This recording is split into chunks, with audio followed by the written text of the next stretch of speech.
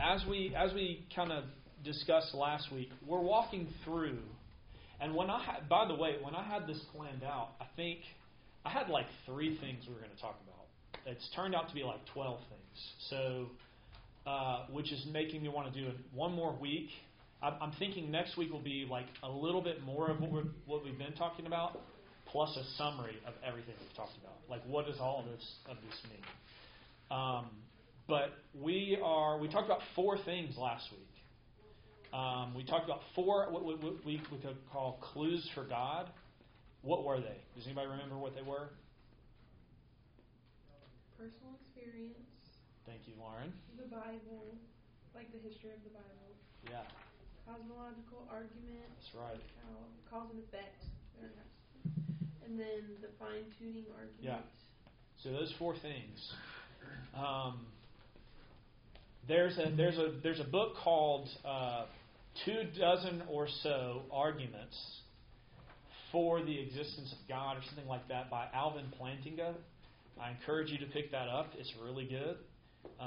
Actually, these are his thoughts, but they have a bunch of different authors writing each chapter. It's like 24 or so arguments, and it's really helpful if you're looking for something to pick up.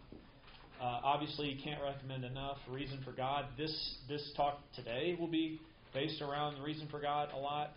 I'm going to put some, I know I said this last week, I'm going to just probably put 2 or 3 videos in the group message to supplement everything we've been talking about this week and last week.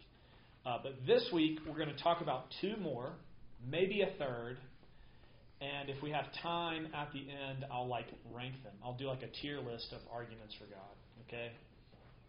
And you might wonder why we'll do that. I don't know. I think it's helpful to know what the best arguments are. The last thing is, because I'm speaking tonight and because I was on a trip all week, I'm going to just apologize. You'll have to forgive me.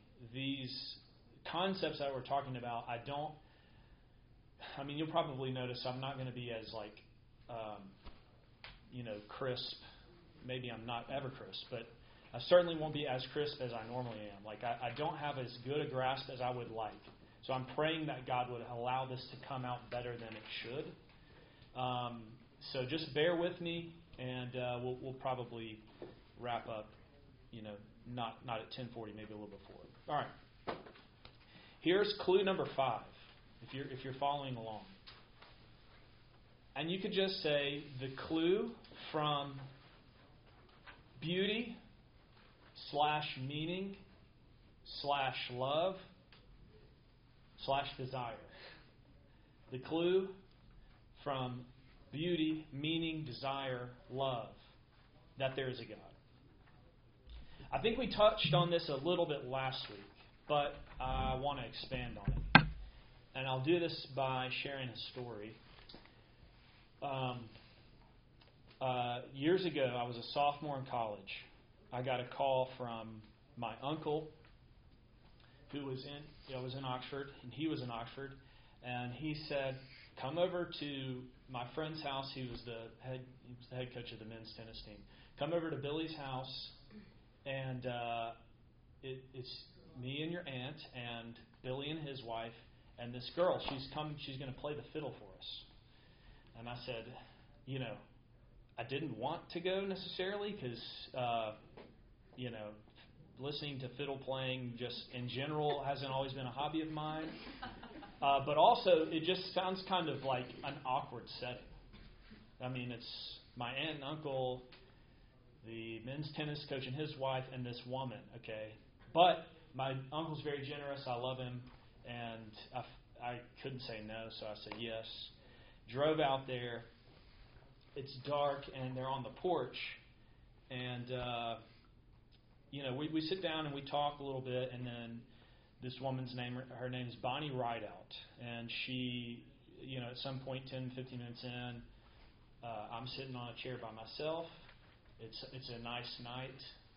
It's dark. It's quiet. And she says, "All right, I'm going to play this, however many hundreds of years, it's 500 to 800 years old Celtic jig and it's a story. It's actually a story. It's about 6 minutes long about this boy, and it's a coming of age story, and he goes through all these ups and downs, and he comes back home and all this stuff. She told the story. I don't really remember the story, but something like this. And there's his father's in there somewhere. But anyways, she's like, and then she kind of looks at me because maybe she thought I was a little out of. Obviously, I was out of place. I mean, I'm 19, sitting there listening to this.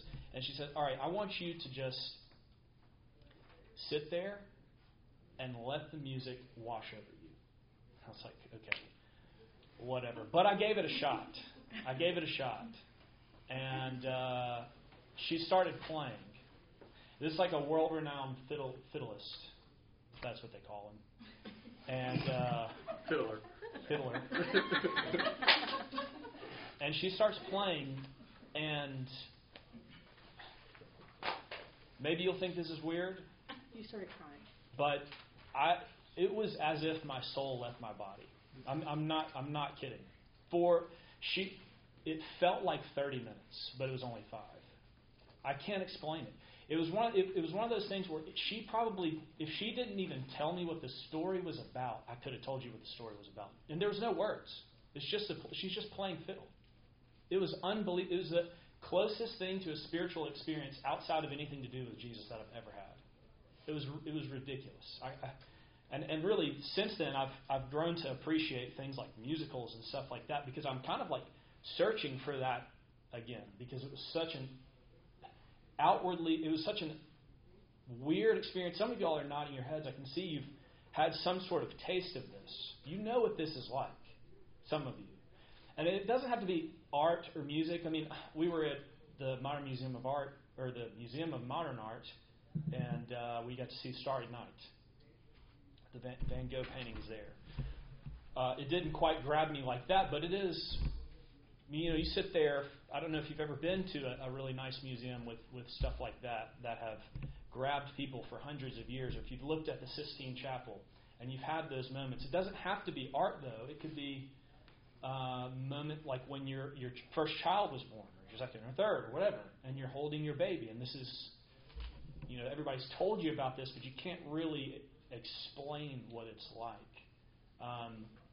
What am I trying to describe? I'm trying to describe meaning, this idea that beauty is all around us, and when it all clicks, when it's perfectly makes sense, it just feels like there's something more to this world, this life. But I want to ask you, how would the naturalist explain how we're here? How would someone who doesn't believe in God explain how we got here? We talked a little bit about this last week, but I'll try to give a summary. Billions, trillions of years ago, there was nothing. There were these physical laws that to the universe that gave itself the ability to spring itself into action and spun the universe onward over the course of billions of years from the Big Bang. All this matter spread forth, creating planets and stars that gave off heat.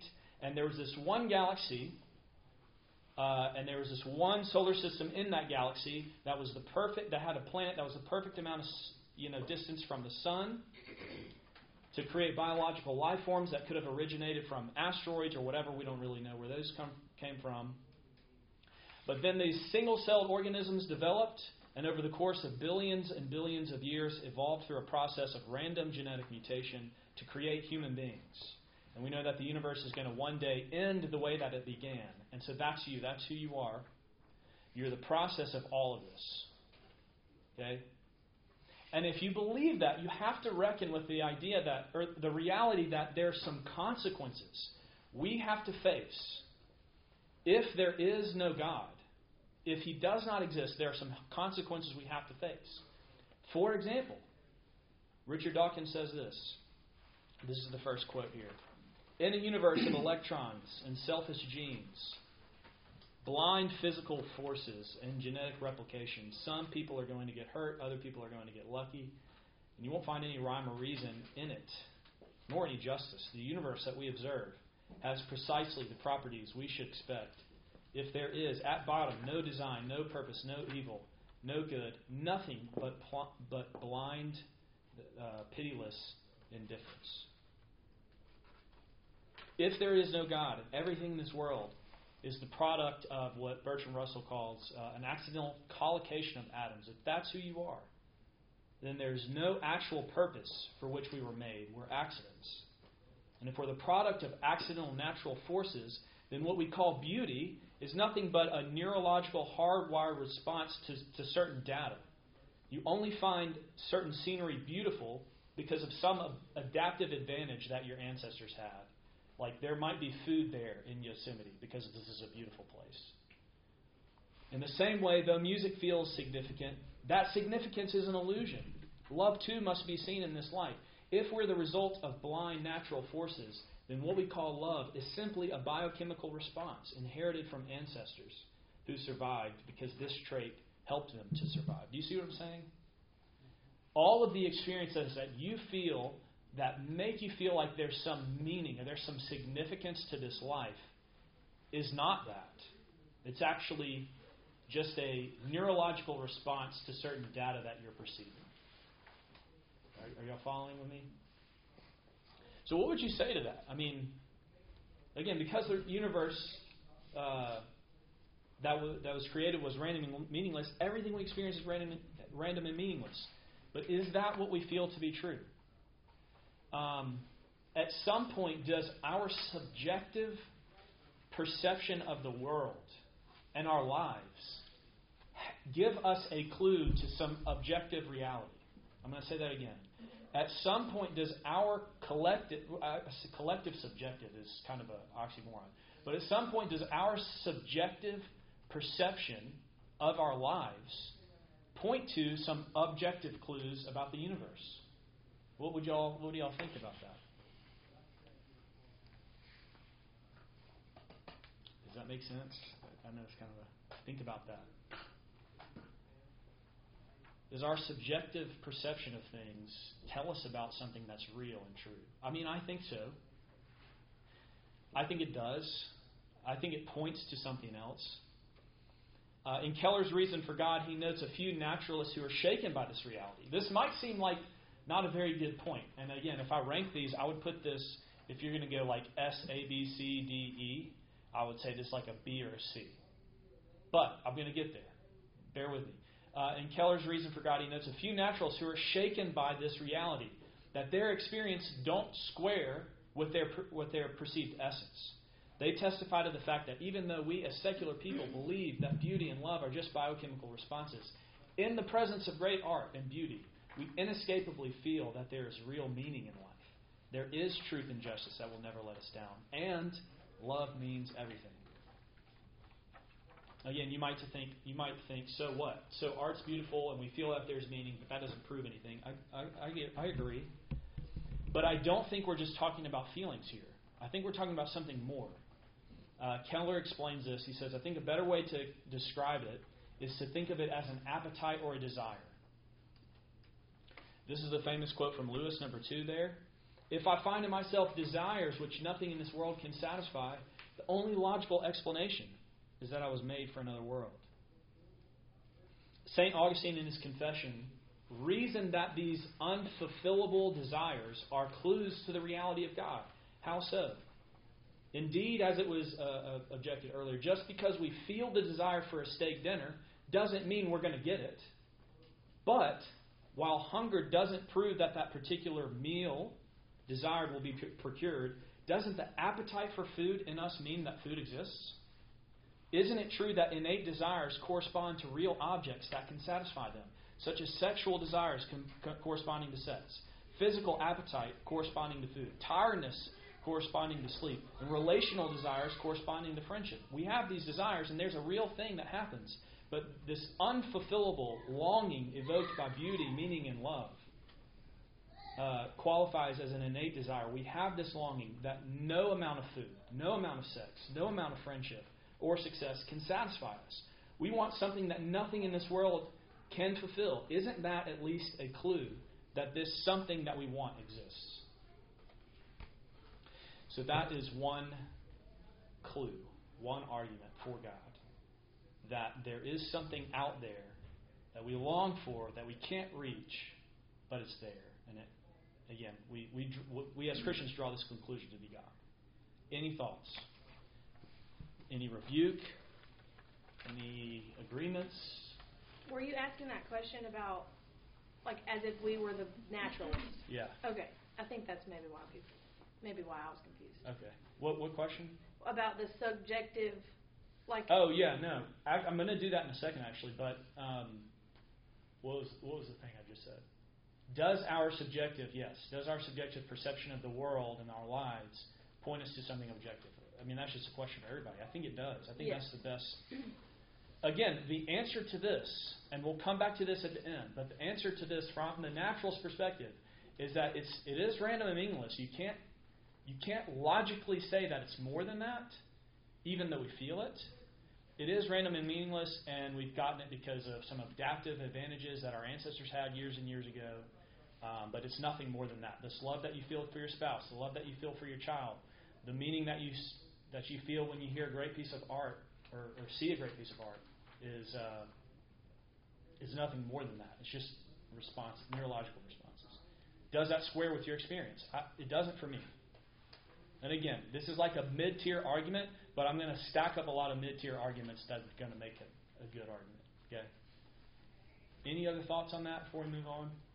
I mean, what a depressing way to view life if that is your perspective. Like, why even have any desire to go on and to live? So do you think that a naturalist would answer yes to that question, or do you think they would say no and then try to argue? Well, they would. I think they would say the best ones would probably just have a big question mark. They would say, I don't know what this is, but I feel it, and I'm going to live like it's real. But it's not. But it's still not. There's a quote. Gosh, I can't remember who it is, and I don't remember exactly what it was. But I think it sums up what I'm trying to say. The greatest news in the world is that Jesus died and rose from the grave, and he loves us like that, or something like that. But that greatest news actually didn't historically happen. So what he's saying is it's not real, but isn't that awesome if it were real? Why don't we just live like that's real? Like there is a God, but there's not one. So I don't know how to square that away. I mean, that's I think.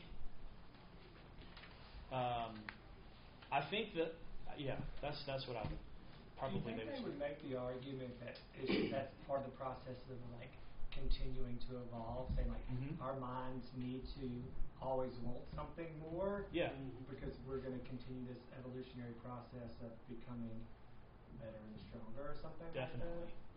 Definitely, that's what they would say. But I think this next one is going to bring us a little bit closer to seeing why that's foolish, or seeing why that doesn't rationally connect. So if they said that, could you say, hold on, I have something, and then go to I'm just trying to make it applicable. No, here. I don't want to jump the gun, but what I'm trying to say is, like last week, what was one of the things we talked about? Fine-tuning argument, which is the odds that the universe and the life as we know it developed are infinitesimally small. So how do you get away with that? Well, they come up with a theory which is called the multiverse theory. That's the leading theory.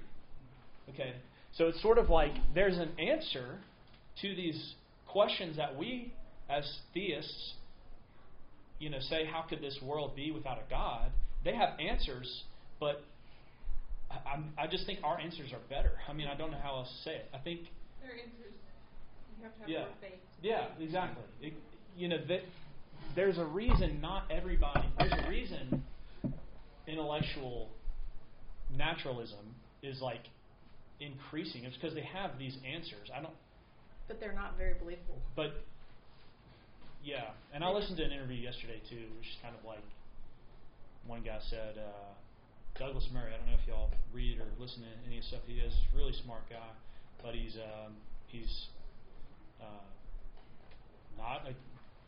not a believer in God. He's gay. He wrote a book called Madness of Crowds.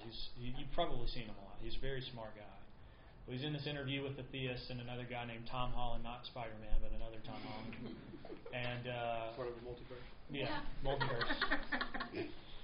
Yeah, and I mean, he would say again this big question mark. I have these answers, but at the end of the day, we both kind of do this thing where it's like the evidence kind of leans toward what we were already thinking anyway. So if you're already thinking skeptically, you're going to find reason to believe skeptically. Yeah. So, good questions though. And I do think it's a good point too, because I think it's very practical that you can look at the history of the world, and no one's ever satisfied, no matter how much money you have, no matter what you have, or the ruler of, Julius Caesar in Rome or whatever. No one is ever satisfied with what they have here, no matter what they have. And I think that points to your argument and C.S. Lewis's quote number 2 that we have to be made for something more, right? Mm-hmm.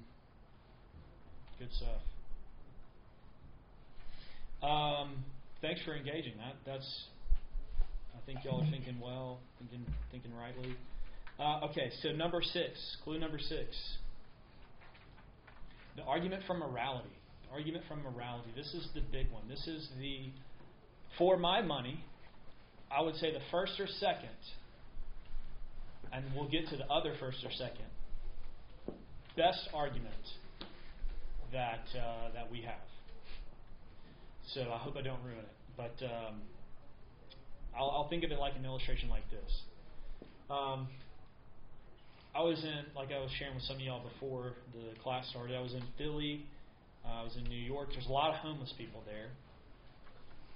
And as I share this illustration, I want you to try to be the naturalist, as in all of you. I want you to try to answer me, like you just were, as the naturalist. How would you explain this, okay? Imagine I'm walking in Philly, and let's kind of ramp up the emotions. Let's say it's not a homeless, man with a beer in his hand, but it's like a 9-year-old girl, and she's homeless. And somebody walks by and gives her, a sandwich, Philly cheesesteak, and she's emaciated, she's starving. And somebody walks by, 6'5" dude, jacked. He's also hungry. Clearly not starving, but he's hungry. He pushes her down, takes the sandwich from her, and eats it. What's your reaction to that? What would you say about that? It's natural selection. Mm-hmm. Yeah, so, no, okay, hold on. You're jumping the gun. No, you don't have to be, no. What do you feel? What is that? Anger.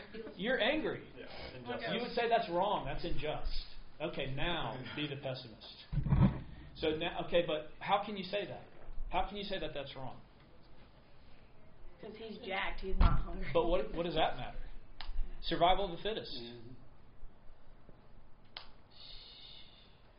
I have this sense of the moral code. Yeah, okay, here we go. You have this sense, but why? What makes you feel like you're right and this guy's wrong? Well, the naturalist would say some chemical acting. Yeah, but they would say some chemical thing back in the day. Probably something like that, I guess. Well, she's a young little girl and he's a grown man. I don't know. Yeah, but what gives you the right to say that that's wrong? Because it is. It's wrong. Just because it is. I think that's where. No, that's the answer that you have to just end at. Just because it is, all right? It's just true. But we're living like where true isn't true anymore. Yeah, but okay. So, and then another thing is, what if we saw this in the animal world, and you saw, I don't know, some version similar.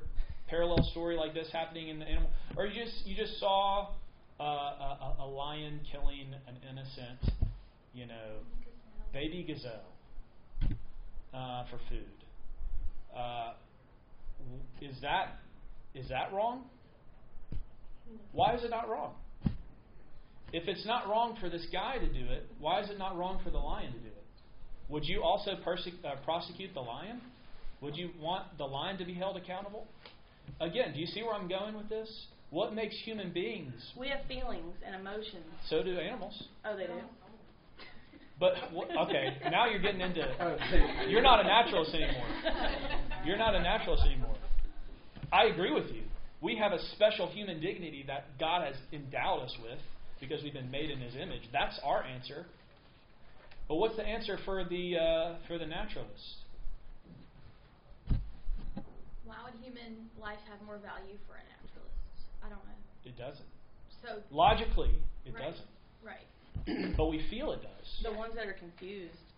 I think the naturalists would argue that that's been some sort of cultural and social development that we have just fallen under the spell of as we've developed, but it's not real. Right. And it doesn't separate us from the animals, actually. It just exists as this cloud over us. But it helps us survive in society, and so we just keep doing it. This is C.S. Lewis's argument number 3. This is how he became a believer, interestingly enough, or at least the path that he came to. My argument against God was that the universe seemed so cruel and unjust. But how had I got this idea of just and unjust? A man does not call a line crooked unless he has some idea of a straight line. What was I comparing this universe with when I called it unjust? If the whole show was bad and senseless from A to Z, so to speak, why did I, who was supposed to be part of this show, find myself in such a violent reaction against it? Of course, I could have given up my idea of justice by saying it was nothing but a private idea of my own. But if I did that, then my argument against God collapsed too. For the argument depended on saying the world was really unjust, not simply that it did not happen to please my fancies. Thus, in the very act of trying to prove that God did not exist, in other words, that the whole of reality was senseless, I found I was forced to assume that one part of reality, namely my idea of justice, was full of sins. If the whole universe has no meaning, we should never have found out that it has no meaning. Just as if there were no light in the universe, and therefore no creatures with eyes, we should never have known it was dark. Dark would be without meaning.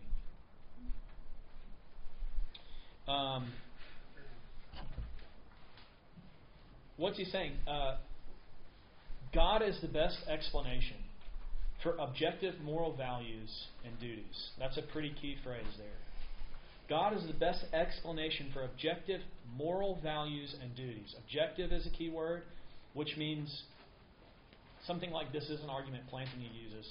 If the Nazis won the war and brainwashed everybody in the world so that we all were Nazis, their actions would still be wrong. That's objective moral values. Even if we all thought something different, the objective truth is that it's wrong. And that's something we perceive about the world. Moral values and obligations exist independently of one's own opinion. So you see different cultures obviously handing things out. Lewis and Mere Christianity is another book I would recommend. If you've not read it, like bump it up to like number 1 in your reading list. This is something he talks about. You know, we practice societally throughout history. We practice different. There are different variations of what is right and wrong, but there's always been a sense of moral obligation and duty. There's never been a society that has existed that would say it's great to stab people in the back, that it's great to lie, cheat, and steal. There's never been a society that existed that would say self-centeredness is the goal. So we all have this sense of moral values and duties that are there within us. And the next question I have, this is an interesting thing. To your question, Ben, what an interesting way to live. Where does this lead us? If we were to just say that, okay, you're right, we don't, thinking as a naturalist, we don't have any reason to impose what's right and wrong on anybody because we are the random collocation of atoms. Where does that lead us? If you just look at our society, where has that led us as we are becoming increasingly naturalist culture, secular culture? Let's read what Nietzsche has to say about this. Back in the 1860s, this is what he said. This is a very famous passage here. This is kind of a story, like a made-up story. Where has God gone? He cried. I shall tell you. We have killed him, you and I. We are his murderers. But how have we done this?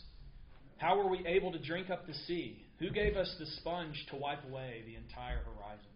What did we do when we unchained the earth from its sun? Whither is it moving now? Whither are we moving now? Away from all suns?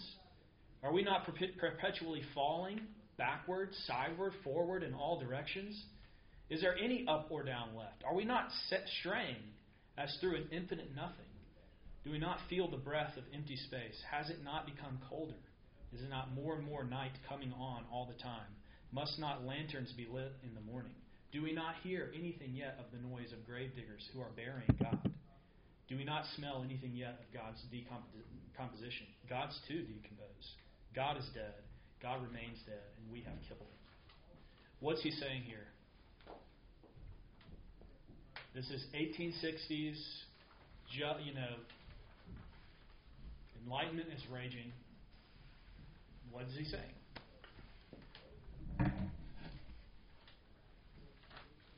I'm asking you to comment on a pretty, Without God, what is the point? Yeah, without God, what is the point? That's definitely one thing. What else? This is Friedrich Nietzsche, by the way, who was like one of the great Enlightenment thinkers, moving us away from the reality, like trying to prove.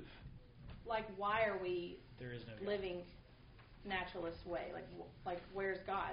We've taken him out of the... We've taken him out, and what's happened? It's terrible. Yeah. Empty space, colder. Because he realizes that when you remove God from the equation, we have no center, no moral thing that we can all agree upon. And that's been the case throughout human history, by the way. That we've all had this sort of common sense that there is a God, and that there is a right and wrong, and that as a society it is better to treat others with the understanding that that's true. And if that's not, what happens if you just remove that all of a sudden? Society starts to decay, is what he's trying to say. And he recognizes that as a naturalist. Like, society is going to decay. Is this such a good thing that we're killing God? Right? That's kind of his big question. Is this a good thing? So I think it's really interesting here. It's 10:40. I thought we were going to be a lot quicker than this. All right, I've got a couple more things to say that we'll have to finish with next week. And sorry, I'm going to have to leave you hanging. But there's one way we can sort of wrap this up, and we'll just have to wait because it's 10:42. Any other thoughts, though? Questions that we can talk about before we go? I love this argument and just talking about this because I've actually mentioned this with some of my students when we started talking about solving equations in 7th grade math, because the whole purpose is to find what makes an equation true. Yeah. And if we don't know what's true in the world of numbers, then why does it even matter? There's another argument planting a whole chapter on this about how not only are there these physical laws in the universe that we observe, but they're always the same. Mm-hmm. They always are the same. And so he has this chapter on the reliability of the universe, and that there's gravity is constant and things like that, and numbers are always 2 + 2 always equals 4, and that we live in a rational world. And he would say, why is that true? Do we have to live in a rational world? Why is it that our existence is rational? It doesn't have to be when you think about it. And then he also has a chapter on why is there something? Why is there something rather than nothing? And it's kind of the same. He's kind of, again, these are all like, okay, that's a fair point, but it doesn't prove God. That's a fair point, but it doesn't prove God. But then you stack all these things up on top of itself, and at some point it's just kind of like, all right, it seems like theism is the best explanation for the universe, right? And then I think there's kind of a linchpin in the next two. Again, I think the next things we'll talk about will summarize this, and we'll do that. But thank you for saying that. It makes sense to me too, and I kind of geek out and nerd out over it. So, I just quoted Friedrich Nietzsche. So, but I know some of you don't. So thanks for bearing with me. And one more week, and then we'll do some Advent stuff. All right? I'll pray for us.